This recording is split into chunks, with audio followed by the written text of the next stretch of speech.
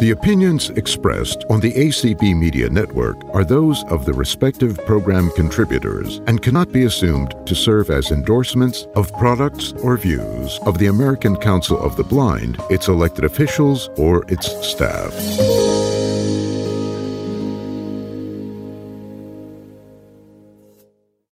Thank you very much, and welcome to those of you in the room as well as to those of you on ACB Media and on Zoom. My name is Chris Prentice. I'm the immediate past president of the American Association of Visually Impaired Attorneys. We just had an election last week.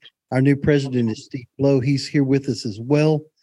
This session this afternoon from 4 until 5:15 Central Time is a review of recent decisions by the United States Supreme Court.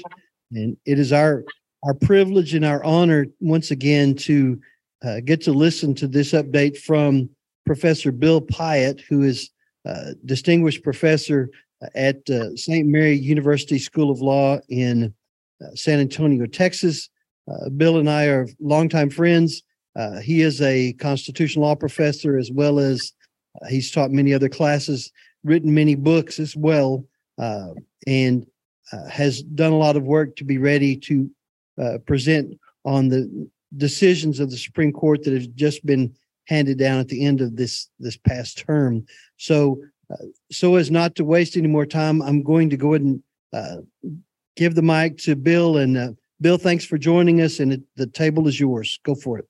Thank you, Chris. I really appreciate it. Thank you for the introduction, and thank you all for having me back again. Chris and I are friends. We've been friends for about 30 years. A long time ago in our past lives, when I was teaching at Texas Tech and Chris was in solo practice in Lubbock, we used to ride around West Texas handling plaintiff civil rights cases. And we were young and idealistic, and now we're old and idealistic. And so it's always a great pleasure to be able to work with Chris again.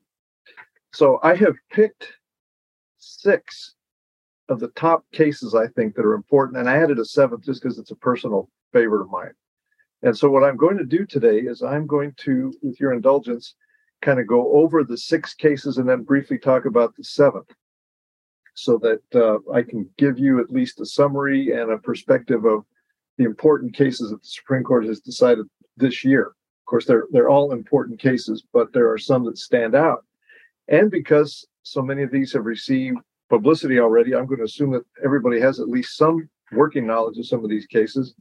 But I just wanted to go through this. And I also wanted to let you know that as I'm discussing these cases, please feel free to discuss them with us.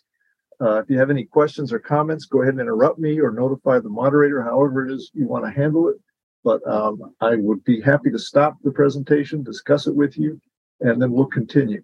So it doesn't have to be, and I hope it's not going to be a monologue. Just as a preliminary, the opinions I express are not those of anybody except me.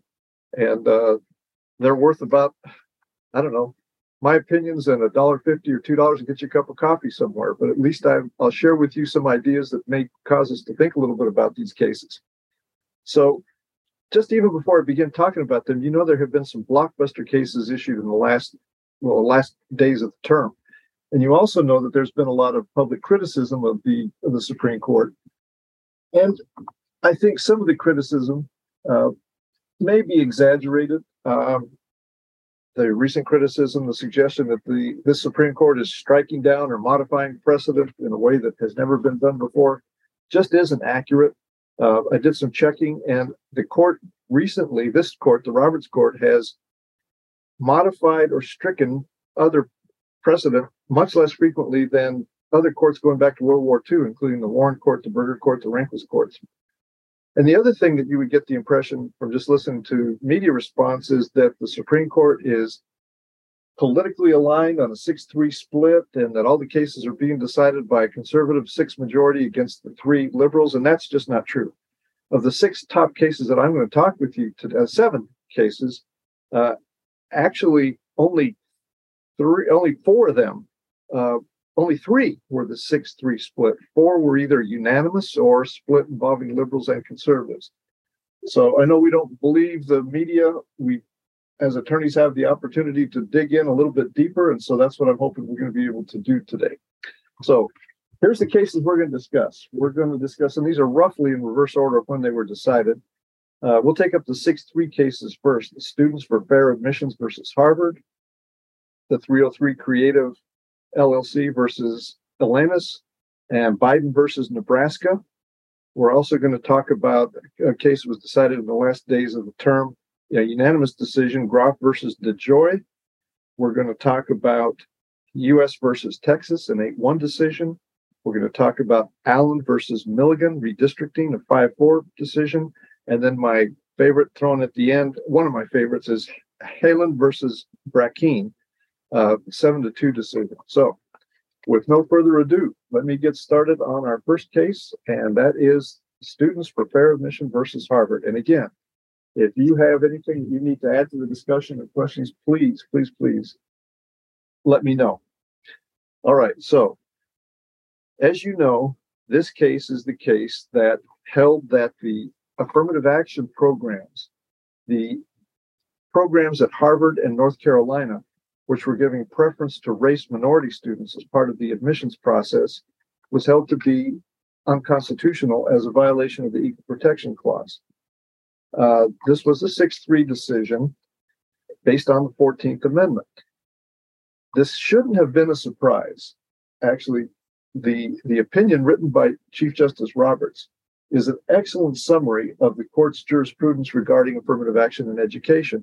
And he highlights a case that I've taught my students for the last 20 years, and that is the Grutter case in 2003, where the Supreme Court upheld the limited use of race in admissions decisions, but cautioned that that was only supposed to be a temporary solution, and told us all way back then that the court expected that within 25 years, there would be no need for affirmative action, because the court said that would be enshrining a permanent justification for racial preferences, which would offend the unambiguous guarantees of equal protection in the Constitution. So we've seen this coming basically for 20 years. When it finally is decided, it does create a shockwave. I don't know if people were not aware of the Grutter case or didn't think it was really going to happen.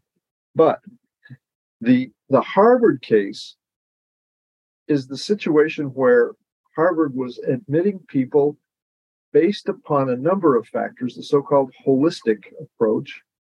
And one of those factors was race, because the admissions people at Harvard thought they needed to have a racial mix in the entering class. And apparently the people at Harvard thought without a racial preference, there was going to be a reduction in the number of minorities admitted.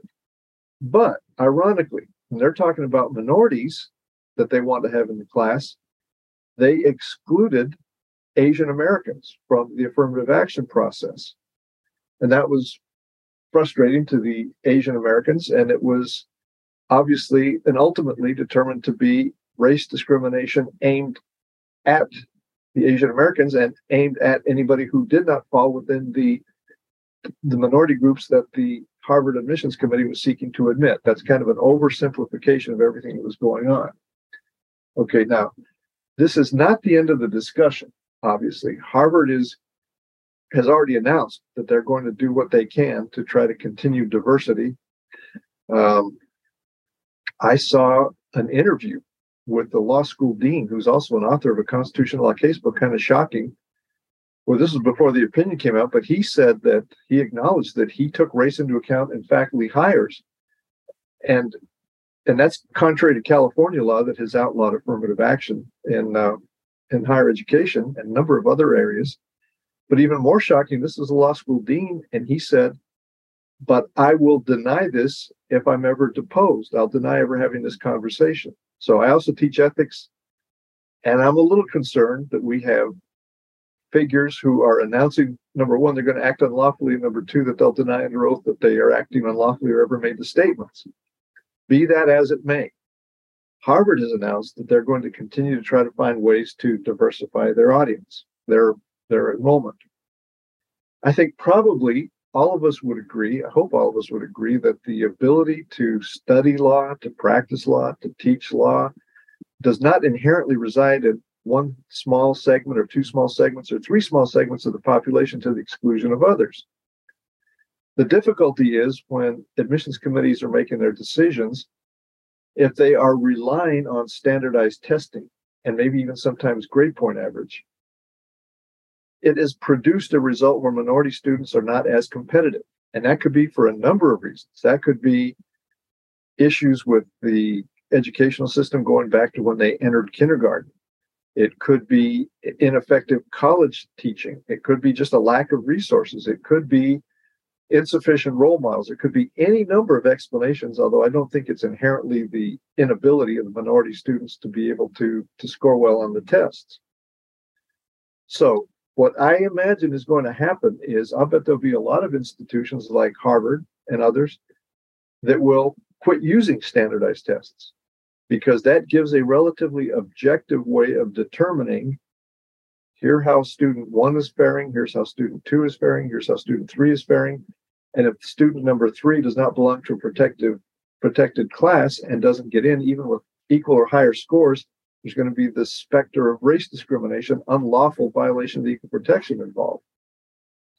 The other thing is the opinion itself kind of gives a broad approach that schools might still use to take race into account to some extent.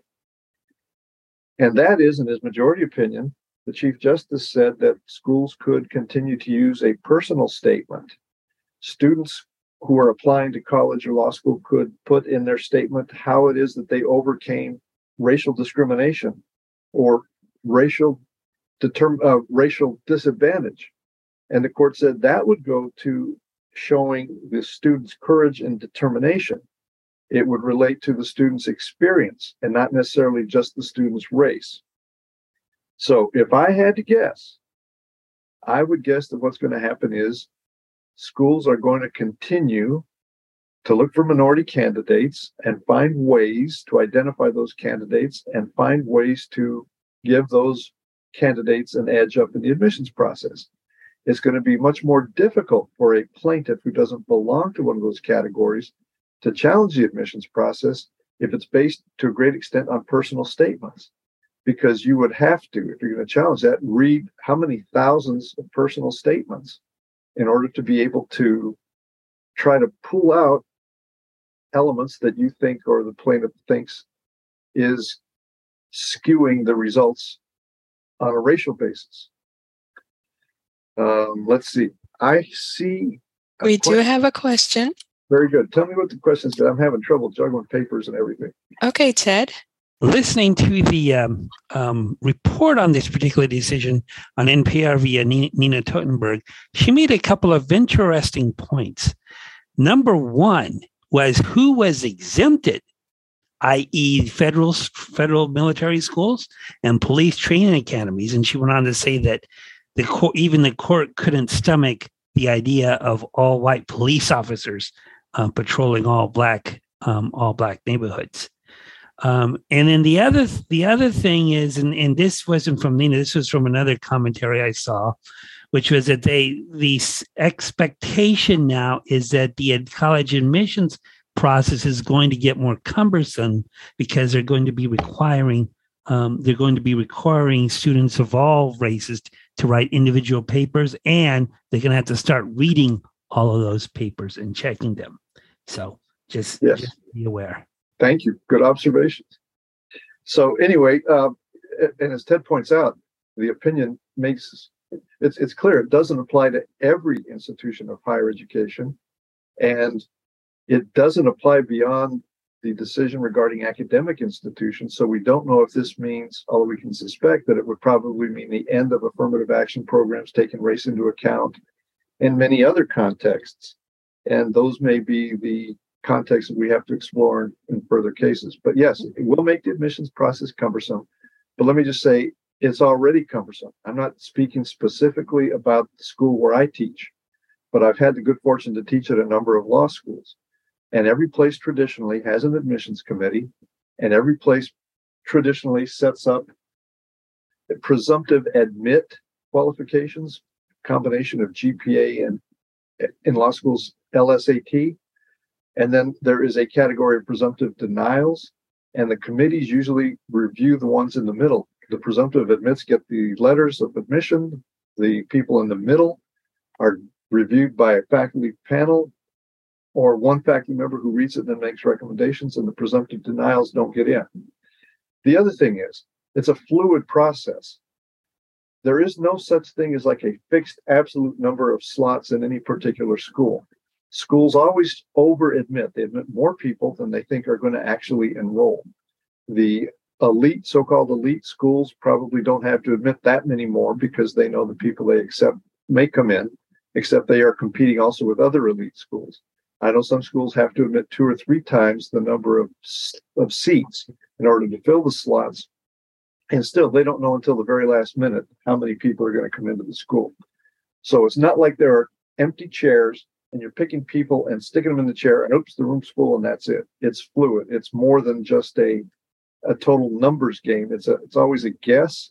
Private schools have to figure in a budget. They have to figure out how many students they need to make the payroll. And so it is a very complex process. Let's see, I think I see a hand up, Doreen. Yes, we do have Doreen.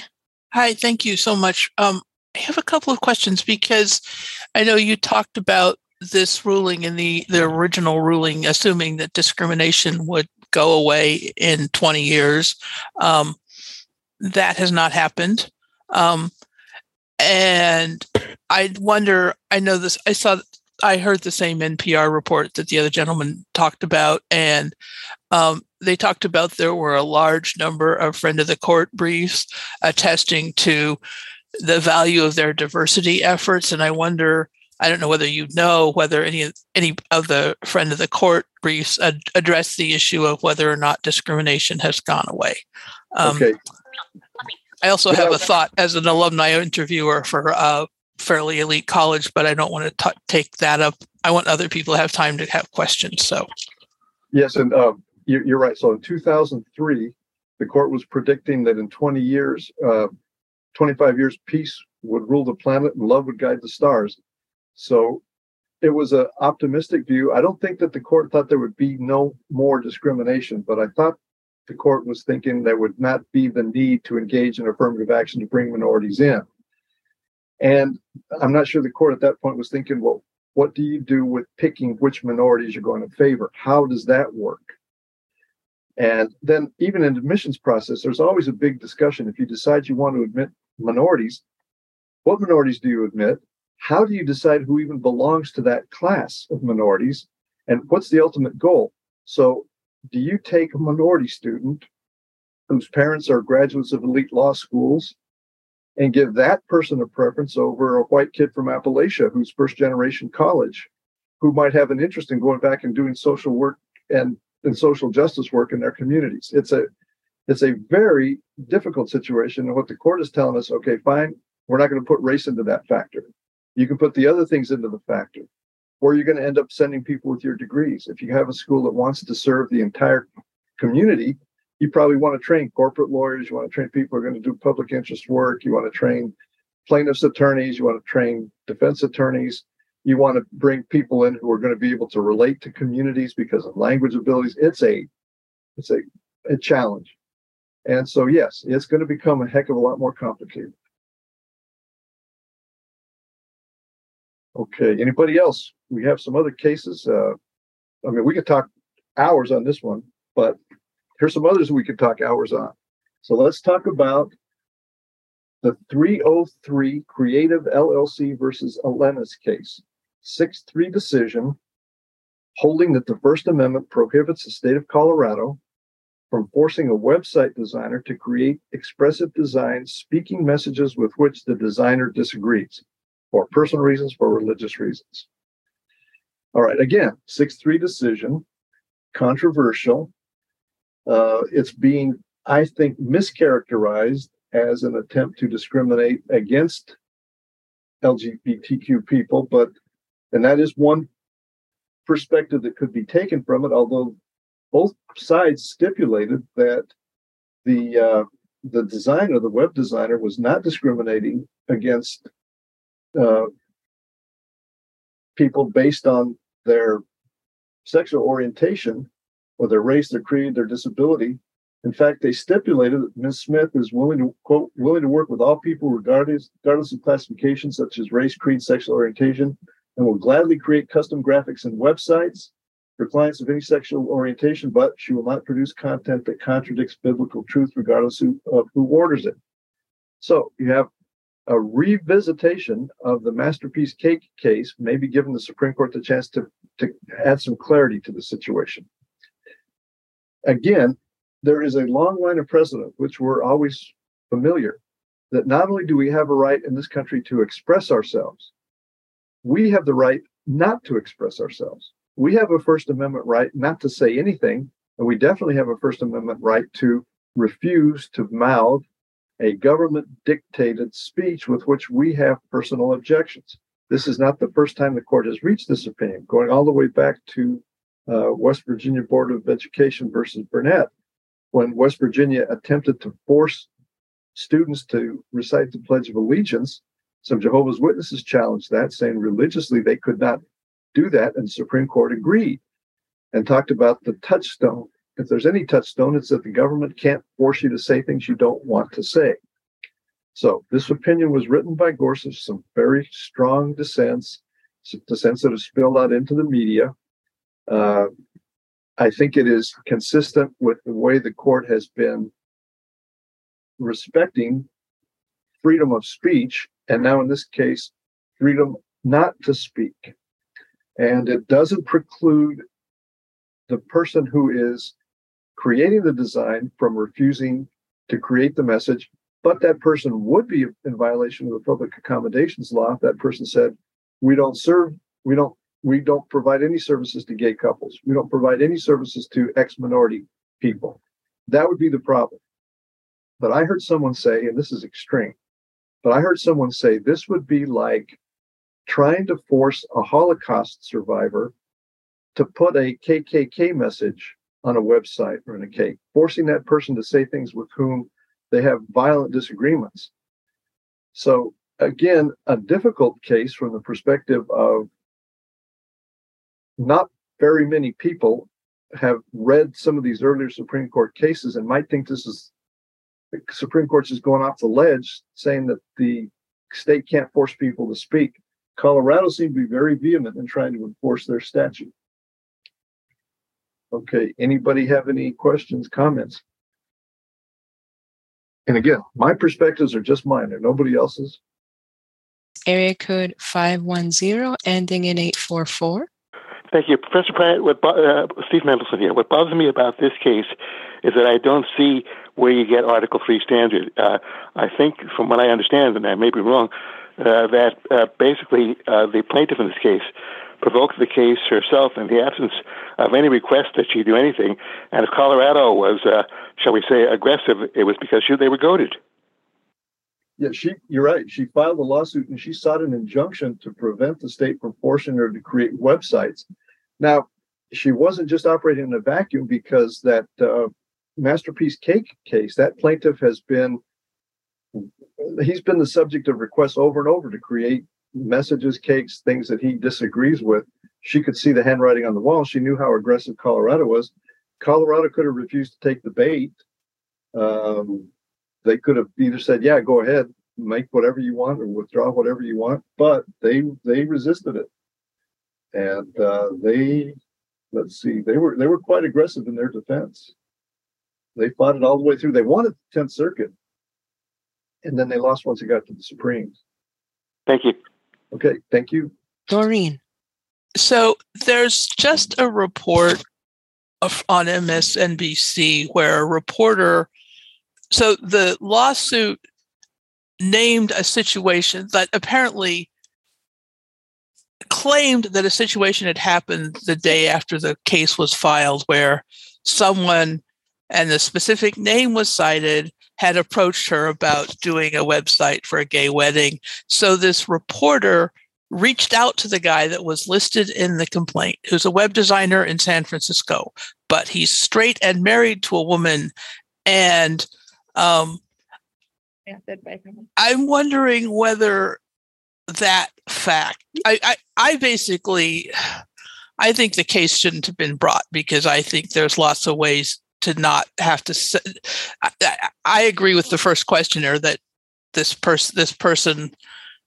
Well, I don't think that's what he's exactly said. I think this person should have just not brought the case, and that whatever the organization that was helping her was looking to make an example.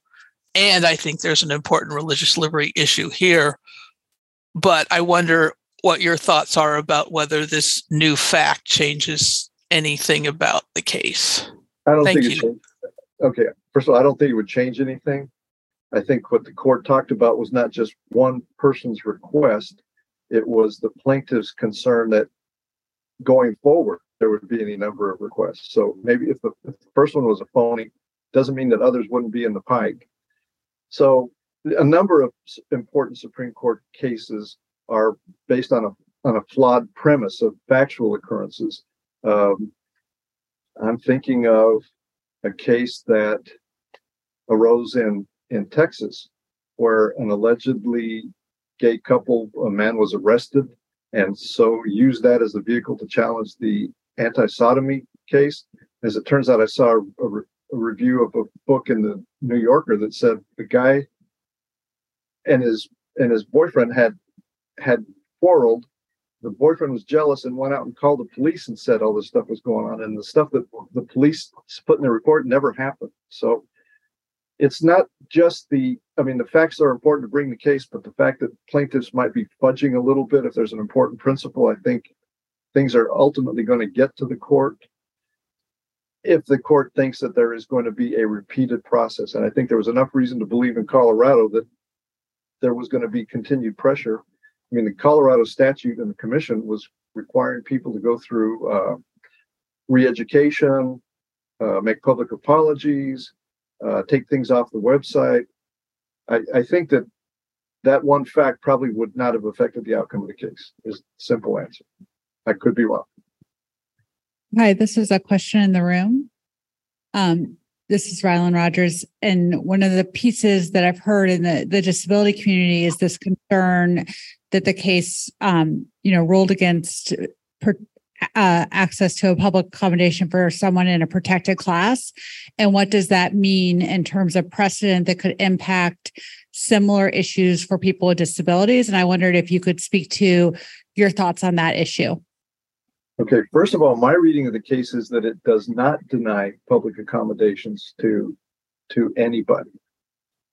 What it does is it protects the right of the business operator not to make a statement in the services with which that person has a religious or a deeply held conviction.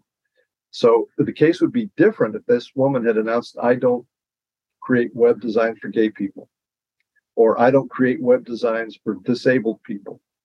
There's a public accommodation violation right there. If someone with a disability approaches this person and it's turned out clearly because of the disability, clearly it's a violation of the public accommodations laws. If the same person with a disability approaches and asks that person to make a statement with which that person has personal disagreement, the web designer could refuse to include that under the First Amendment. The state could not punish or force that communication. So I don't think that it denies people access under the public accommodations laws. That's my reading.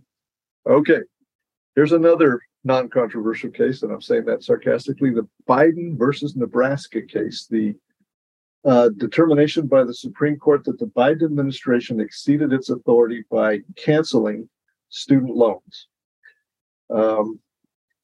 All right, so the public criticism has been intense. We've had people saying that this means that the Supreme Court has decided that wealthy and privileged people rule the country, and that poor people who are struggling to repay loans don't get blah, blah, blah, blah, blah. But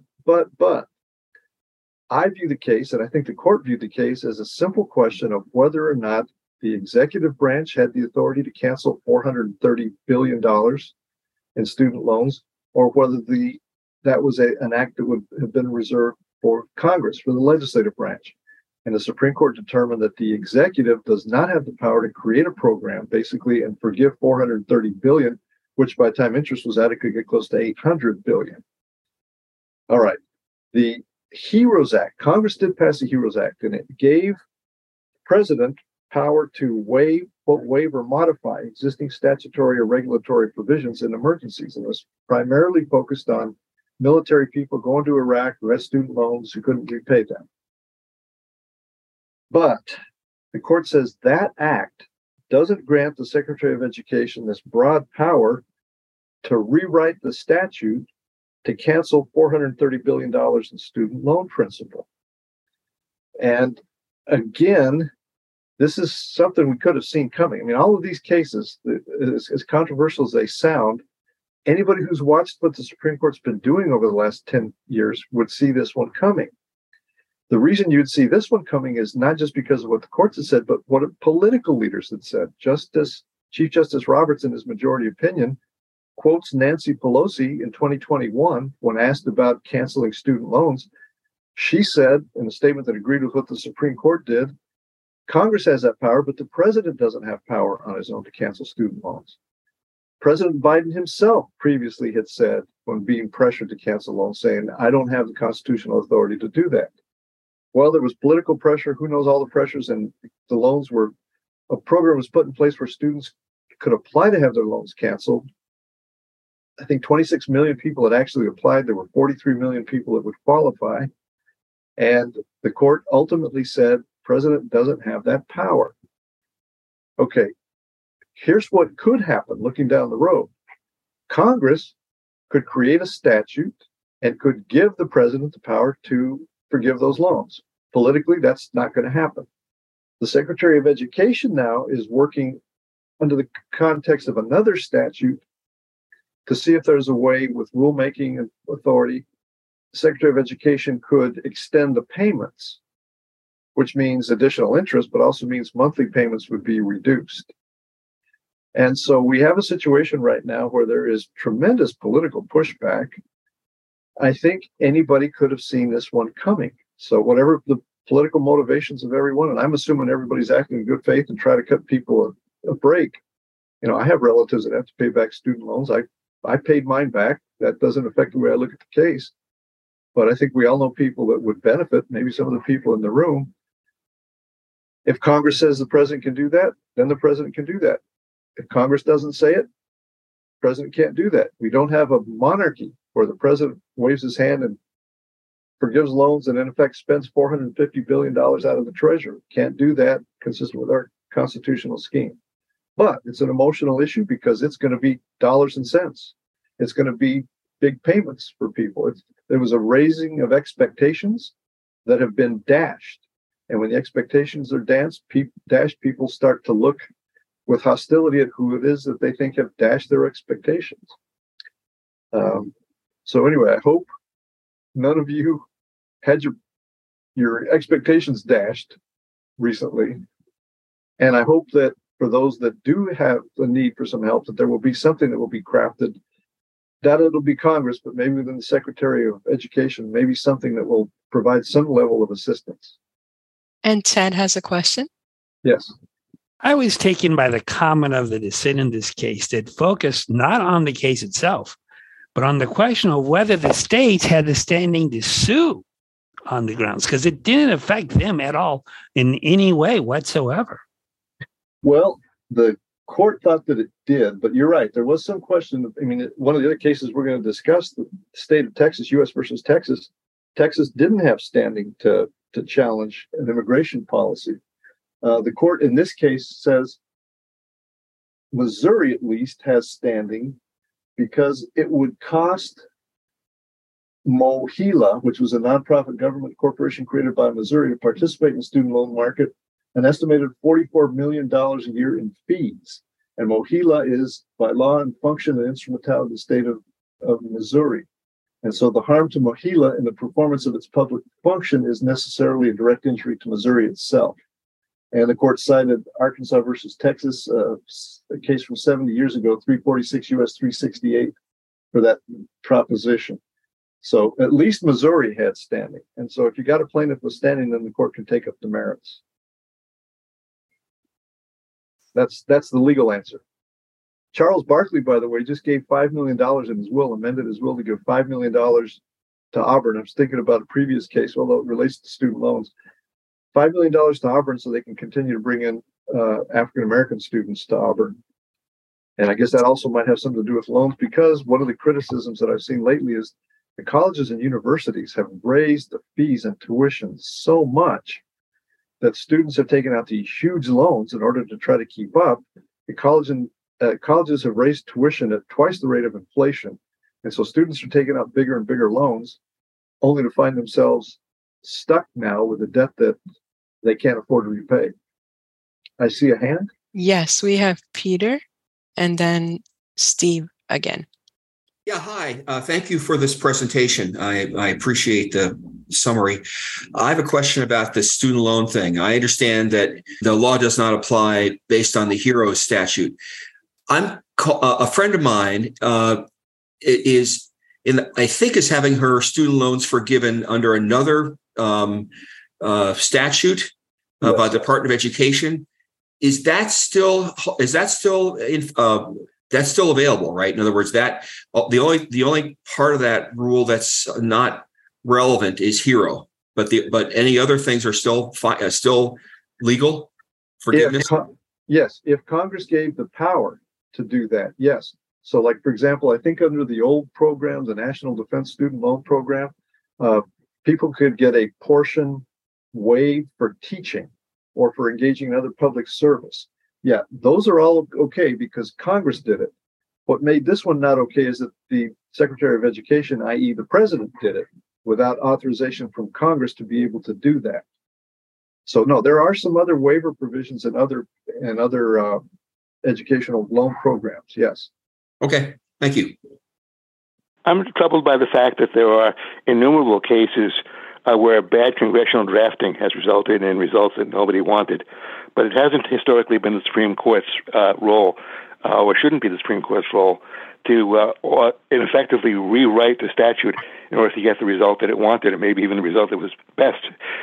This major question doctrine seems to be a judicially created doctrine, which they're using here to abrogate the clear, if somewhat inartful, wording of the statute. Right. Congress could have done a better job. And it's not the court's role to go back and rewrite the statute for Congress. Congress put the statute into effect, and if there is a flaw, the court's not going to go back and rewrite the statute for Congress. But they are rewriting the statute into effect by interposing this dubious major question doctrine. How does that rewrite the statute? Because the statute doesn't exempt from the Secretary's authority cases or decisions which the Supreme Court deems to be major. Okay. The deal is, though, according to the court, Secretary of Education doesn't have the power to waive a program that Congress has approved. If Congress doesn't provide the president with the specific authority to waive that, now HEROES did let the president waive in the case of military people or some other emergencies. But at the time that the Biden proposal went into effect, there was no emergency. We weren't at war in Iraq. COVID, the pandemic had been declared to be over. This is a separation of governmental functions issue as much as anything else. And actually, that's all this is. This is Congress has this power, executive has this power, courts have this power. Congress did not give this power to the president, so therefore it can't be implemented by the president. Congress can do that. Congress can go back tomorrow and redo it. I think. And what's the case of interposing this major question doctrine? I think that wasn't the big decider, the big issue in the case. It was a separation of powers issue. Thank you. Uh-huh.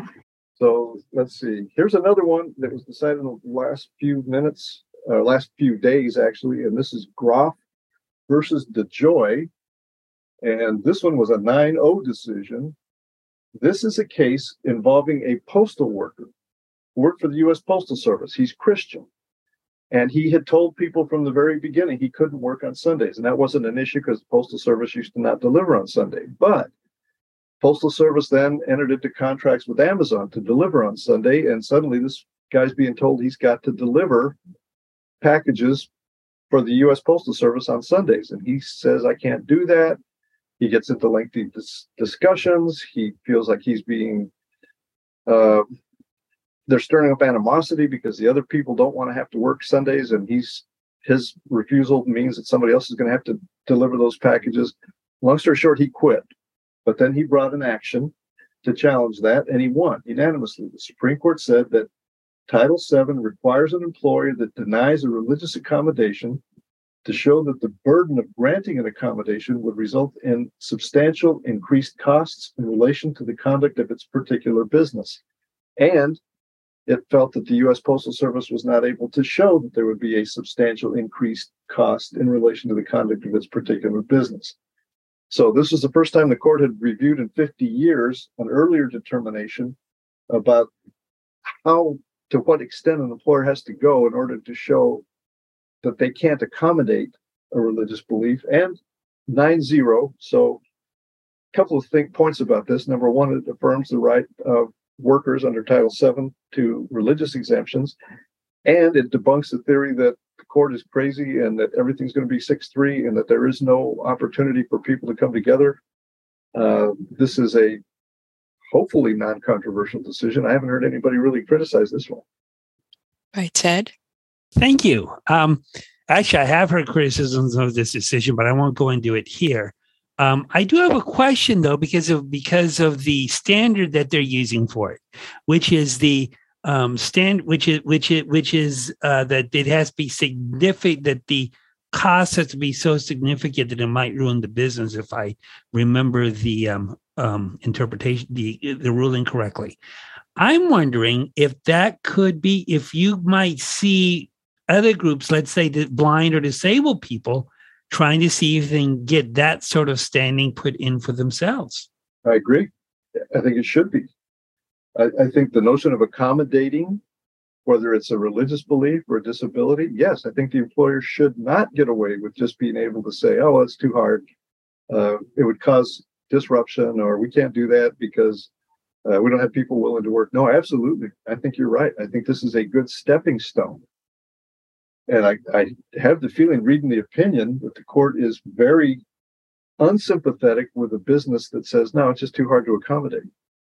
Those were the most recent. There's a couple that were recent, however. Let's see. This is a case decided on June 23rd, U.S. versus Texas. And here's a case where the court felt there was not standing to challenge an immigration practice.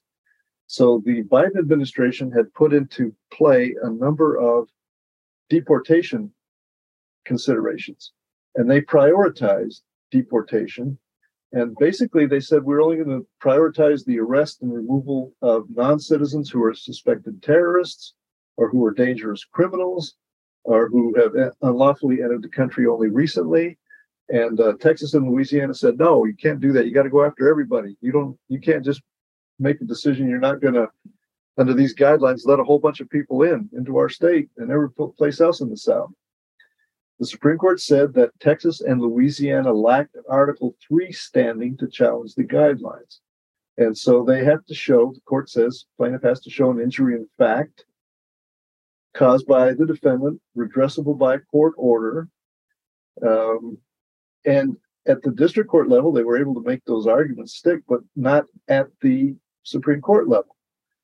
And the court notes that, for one thing, when the executive branch elects not to arrest or prosecute, it doesn't exercise coercive power over an individual's liberty or interest. And so the court really can't be in the position of setting immigration policy in this context. It can't say, you have to go out and arrest people. The court says that would clearly be interfering with the executive branch's prerogatives regarding the immigration statutes that Congress has passed. The court says, this doesn't suggest federal courts can never entertain cases involving the executive branch's alleged failure to make arrests or bring prosecutions, but typically you got to show some injury. And here, there's no injury that the state can show would give rise to standing. So admittedly, in this case, they're saying the state doesn't have standing to force the federal government to do something. And as we've already seen, they held that the states, at least the state of Missouri, did have standing to challenge an allocation of funding that would have a direct financial impact on an administrative agency of the state. Peter has a question. Yes. Yeah, can we go back to the prior case about the religious case? Yes. It is my understanding that under the ADA, the standard is undue hardship, right? In other words, the accommodation has to be put in place unless it causes the organization undue hardship, whatever that means. There's a whole weird, controversy what that means. If I'm hearing you correctly, you're saying that this case, this religious discrimination case, has a higher standard. Is that correct? That people with disabilities have? No, what they've done is no, I didn't say that. Okay. What the court did in that case was redefine basically what the standard means. And basically the court was saying that an employer who wants to prohibit a religious accommodation is going to have a high standard. Undue hardship is going to mean a lot more than apparently what it meant for the last 50 years. And I'm suggesting that arguably that same argument could be made on behalf of people seeking an accommodation under the disability provisions. That it's not going to be as easy, I hope, for employers just to say, no, it's too hard for us to accommodate your disability. Because I think it was suggested, and I think it was correct, that this case might stand for the proposition that Title VII of the Civil Rights Act means that employers have to accommodate religious exemptions, they have to accommodate disabilities, and it has to be more than just saying, oh, we can't do it because it's going to cause us undue hardship. They're going to have to prove it. In this case, the Postal Service couldn't do that. So it's going to go back. There's going to be more of a discussion. But apparently the suggestion is the U.S. Postal Service could bring in workers from other places, et cetera. And depending on the nature, because it's a huge operation, depending on the nature of the business, if there's only 2 or 3 people, maybe it would be an undue hardship to tell the employer, okay, you have to let that person have every Sunday off. Maybe that would be an undue hardship, but in a big entity, it's not. It's more of a fact-based decision. And the same thing I think could be true and probably is true right now in the disability context. If you have a small business that has 2 or 3 employees, it might be easier for the employer to show that there is an undue hardship trying to accommodate that disability. If it's a bigger employer, no, it's going to be harder for the employer. The employer can't just say, oh, no, this is an undue hardship. So I'm just curious. I may have my facts wrong, and if I do, I'm sure you will correct me. But isn't there a case coming up to the Supreme Court that's essentially that's arguing that in order for an ADA case to go to court, the person must first reach out to the employer and give them, 3 months or something to correct whatever the problem is? What's the status of that case, if I have the case correctly, and how might this tie into all of this? Okay, I've heard about that case, but quite frankly, I spent my last few days trying to make sure I knew what the court had recently decided. So thank you. If you want to send me an email, I'll try to stay in touch with you after this session. Otherwise, stay tuned for next year's Supreme Court update if I'm invited back again after this one. Yeah, because I suspect this will be a major case next year, is my understanding, but it makes me nervous. Okay. Don't get nervous. Don't get nervous. Thank you. I appreciate it. Yeah, I think the court's watching out for workers at this point. I hope. Okay, let's see. Anybody else have anything about U.S. versus Texas? Again, it was an 8-1 decision. I think Alito was the only dissenter. I have that right. Let me look real fast. Yeah, it was Alito. There was all kinds of concurrences, the whole 9 yards, but only Alito dissented. So this is another one the court was on the same page. Allen versus Milligan. This is a redistricting case. Okay, so the state of Alabama created a legislative scheme for redistricting. And what ended up happening was the way they redrew the districts. In 1992, there had been litigation under the Section 2 of the Voting Rights Act that challenged Alabama's then existing map, and it resulted in the state's first majority Black district and subsequently the state's first Black representative since 1877. All right, following the 2020 census, where the states have to do a reapportionment, basically, a group of plaintiffs sued the state saying the population growth rendered the existing congressional map malapportioned, racially gerrymandered. So the litigation was proceeding. The Alabama legislature gets together, and their committee on reapportionment drew a new districting map that would reflect the distribution of the prior decade's population growth. But the resulting map, it largely represented a previous map, and similarly, it produced only one district in which Black voters constituted a majority. And that new map was signed into law as House Bill 1. And so 3 groups of citizens challenged that. They said this is a violation of Title II of the Voting Rights Act because it is making it almost impossible in a state that has 6 or 7 representatives to elect more than one African American, even though African Americans constituted a much higher percentage of the population. So when it gets to the Supreme Court, oops, I just dropped my note. When it gets to the Supreme Court, it was a split decision, 5-4. The split was the Chief Justice joined the liberals and said, it looks like the plaintiffs have been able to demonstrate a reasonable likelihood of success on their claim. And so therefore it's going to go back and they're going to have to redraw basically. And I'm not sure what impact it's going to have on the upcoming election. I'd have to go back and take another look at that. But the Supreme Court went out of its way to say that when you have such a big disagreement between the population and the way they would be represented on the basis of race, that's going to constitute a claim under the Voting Rights Act. And so the court struck it. 5-4 decision. Let me see. Roberts delivered the opinion, and the liberals joined with him. And let's see. And Kavanaugh concurred as well. Okay, those are the 6 cases that I think are going to have the most impact, and the ones that obviously those 6-3 decisions regarding affirmative action, the student loan forgiveness program, and the web design cases are the ones that are in the news and constantly discussed. And even when I pick top 6, there's a number of others that I think are a little bit more obscure, but you can go to almost any, Google any web page regarding current Supreme Court decisions, and you'll see some others.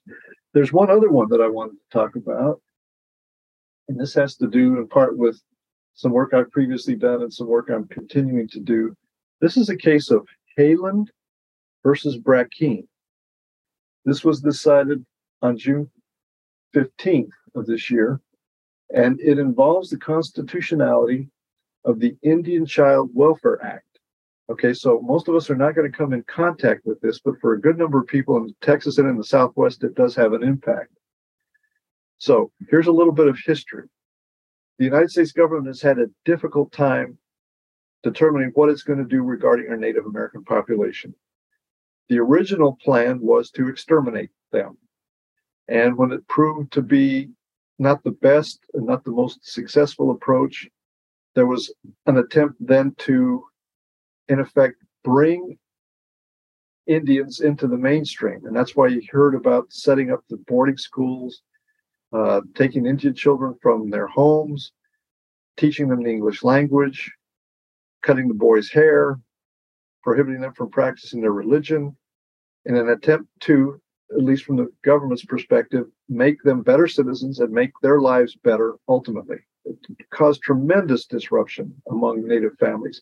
Many Native families hid their kids or denied that they were Indian in order to avoid having to try to send their kids in.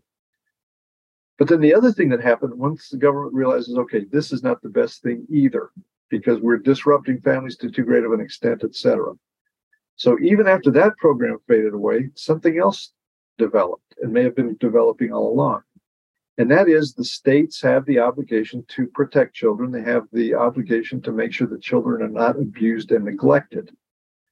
And if there is a suspicion that a child is being abused or neglected, the state can intervene, remove the child, and then ultimately terminate parental rights and place the child for adoption.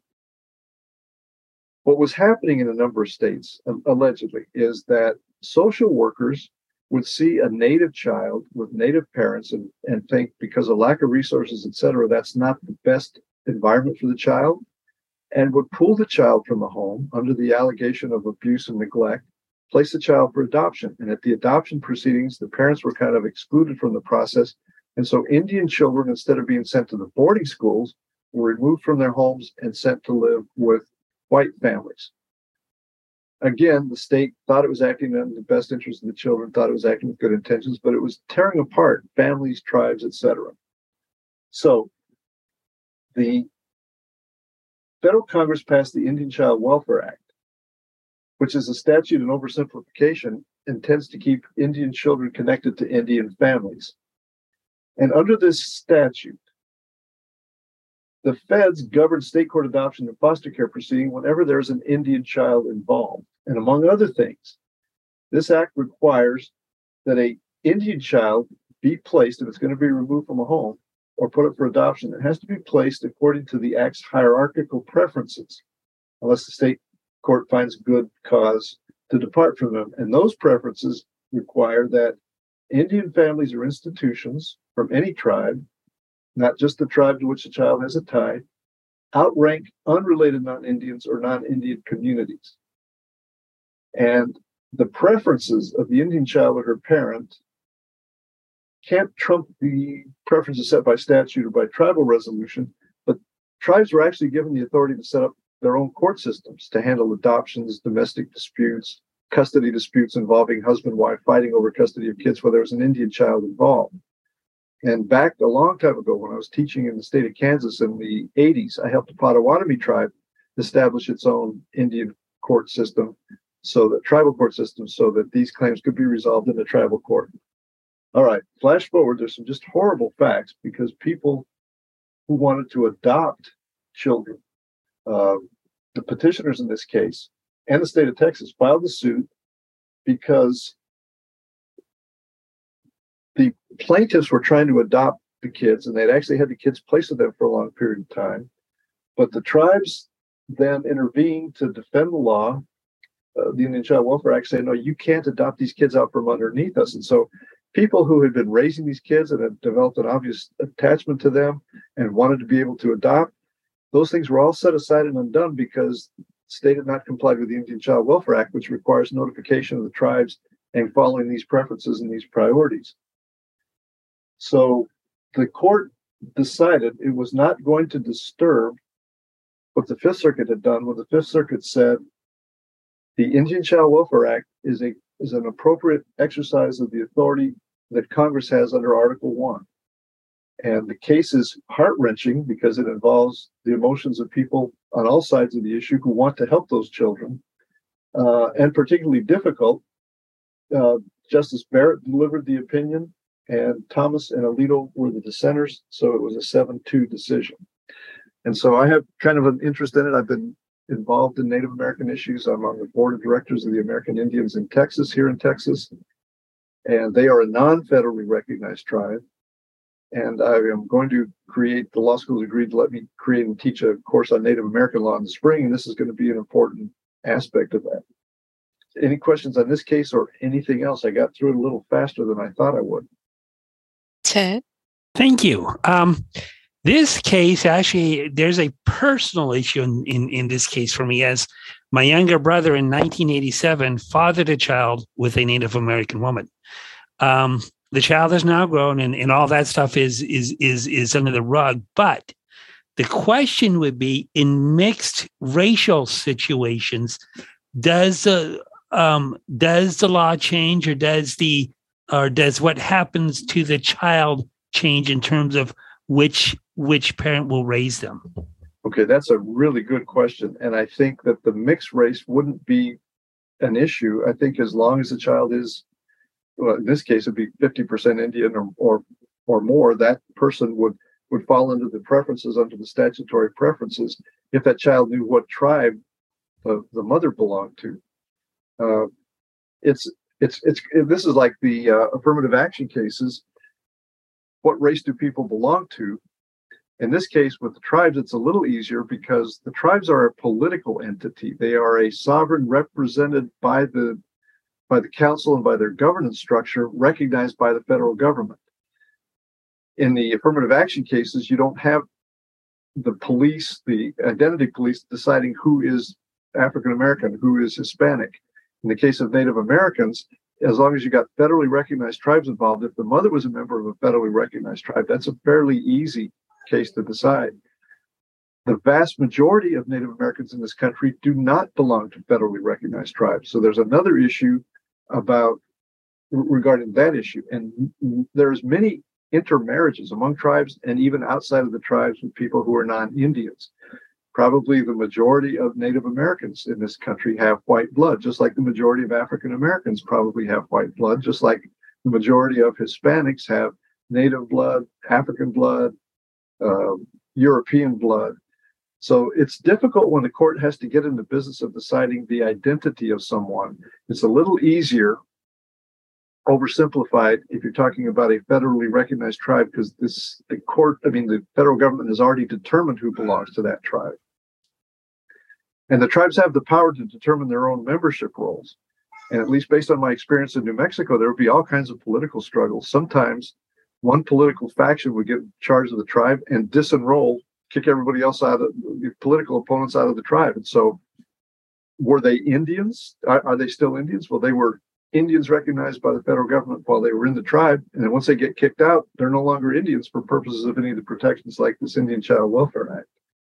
Human beings are human beings, and no race has a monopoly on virtue or vice, but it creates some interesting legal problems and some emotional ones now for the people that have tried to do the right thing and adopt these kids only to find out down the road, years later, they weren't eligible to have done that. Doreen has a question. Yes.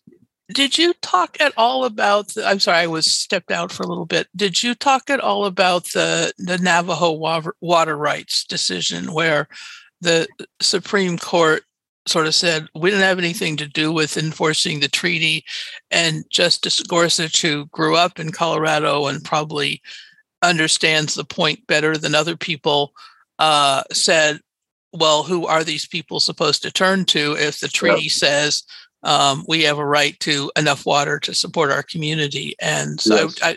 Did you speak about that one? Because like I say, I was away from that. I didn't. I probably should have included that one in my discussions. I'll definitely include it in my teaching. And there's several levels of irony about all of this too. So the Haaland in this case that we just discussed, the Indian Child Welfare Act, she's the Secretary of Education. I know her. She's from New Mexico. She's Native. She is, if you want to identify blood, she's half Native, but she's a member of the tribe. So she is Native. She's being sued by the Navajo Nation because just recently the Secretary of the Interior has announced that they're going to expand the area around Chaco Canyon where you can no longer drill. And the Navajos, that's Navajo land, and they depend on the revenues from the drilling for their tribal allotments. And so the Navajos are suing Haaland, saying, you have violated the rights of Native Americans. And so she's in the position of having to defend, she's going to have to say, no, we're not violating Native American rights. And the allocation portion is important because some tribes depend, if you're recognized by the federal government, there's a lot of things that can flow. And one of the things that can flow is resources that the tribe acquires. They can allocate it and divide it up among their members. So tribal membership is more than just some kind of a political blessing or a nice thing to have. It means cash.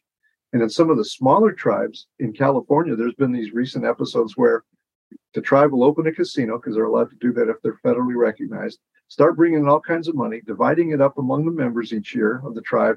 And then somebody realizes, hey, well, if we had fewer members, we'd have a bigger allocation. So they turn around and start kicking people out in order to increase their own allocation of the resources. There are non-federally recognized groups of Indians in New Mexico and Texas elsewhere that don't have the ability to, well, Native Americans that are recognized, their tribes can do things like possess eagle feathers, use peyote in their religious ceremonies, hunt and fish on their own lands without restriction by the state. They can open casinos and increase the revenues. You go to New Mexico now, and virtually all the pueblos in northern New Mexico have these huge casinos. Okay, I'm not a big fan of gambling in general. These casinos have brought in a tremendous amount of resources that pueblos otherwise would not have. But people who are not members of the tribe can't do that. So I'm involved with a group that is representatives of some non-federally recognized Indians, and they have a community and they have a governance structure, and their revenue is putting up signs along the interstate that passes by their land, billboards, raising money that way. They have a small dance hall and a bar, and that's kind of about all they can do, while the ones that are down the road have these incredibly beautiful and extravagant casinos, operations, hotels. So, and the other thing that happens if you're not a federally recognized member of a federally recognized tribe, you don't have the same affirmative action protection that you would have if or arguably you wouldn't, as if though you were a federally recognized member of the tribe. So I kind of got off on a tangent there, but thank you. Hey, Bill, do you have any thoughts on cases that will be decided next year that you see coming in the next term? Well, I'm going to have to take a look at that ADA case. And I don't right now have a list with me of all the ones that are pending, but I will provide you, Chris. I'll go through and make a list and send it to you so you can circulate it to everybody. That sounds great. Well, we appreciate your time today. We know it's a holiday and you're getting ready for, again, you're going to teach second summer session there at St. Mary's. Is that correct? I am. It starts on Monday. So glad you got this. This was good preparation for you to teach us starting tomorrow. And thank you for taking the time to prep these. I know the Supreme Court didn't really cooperate with you this year by waiting till the last day or so to put out some of these hot button decisions. But we appreciate your taking the time to look at them and present those to us in a way that people can understand what's there and what may come from those, and seeing that these aren't just brand new decisions, that a lot of these are things that if one had looked long term several years ago, they could have seen this coming regardless of who was on the court. Thank you, Chris. Thank you once again. I really appreciate it. Thank all of you for your participation and your willingness to sit and listen to me on a Saturday afternoon. On a Sunday afternoon. So thank you very much. Bill, this is Steve Blow. I'm the president of the AAVIA now. We made Chris the immediate past president. I have a question. I just wondered. I started reading a book about the Hillman case involving the hearsay exception for intent, state of mind, basically, as to it was a Hillman versus several life insurance companies, and that's just an interesting situation that caused that it's now in federal rules 8033, I believe, is the exception, but the Supreme Court in 1892 sort of created out of whole cloth. The Supreme Court cases are really interesting, and I appreciate your bringing them to us every year, and hope you continue to do it for years into the future. We had Otis Stevens for several years, a member of the what was the American Blind Lawyers Association before. He did it for several years, and now we appreciate the fact that you have done it for several years, and hope you come back next year. Thank you very much.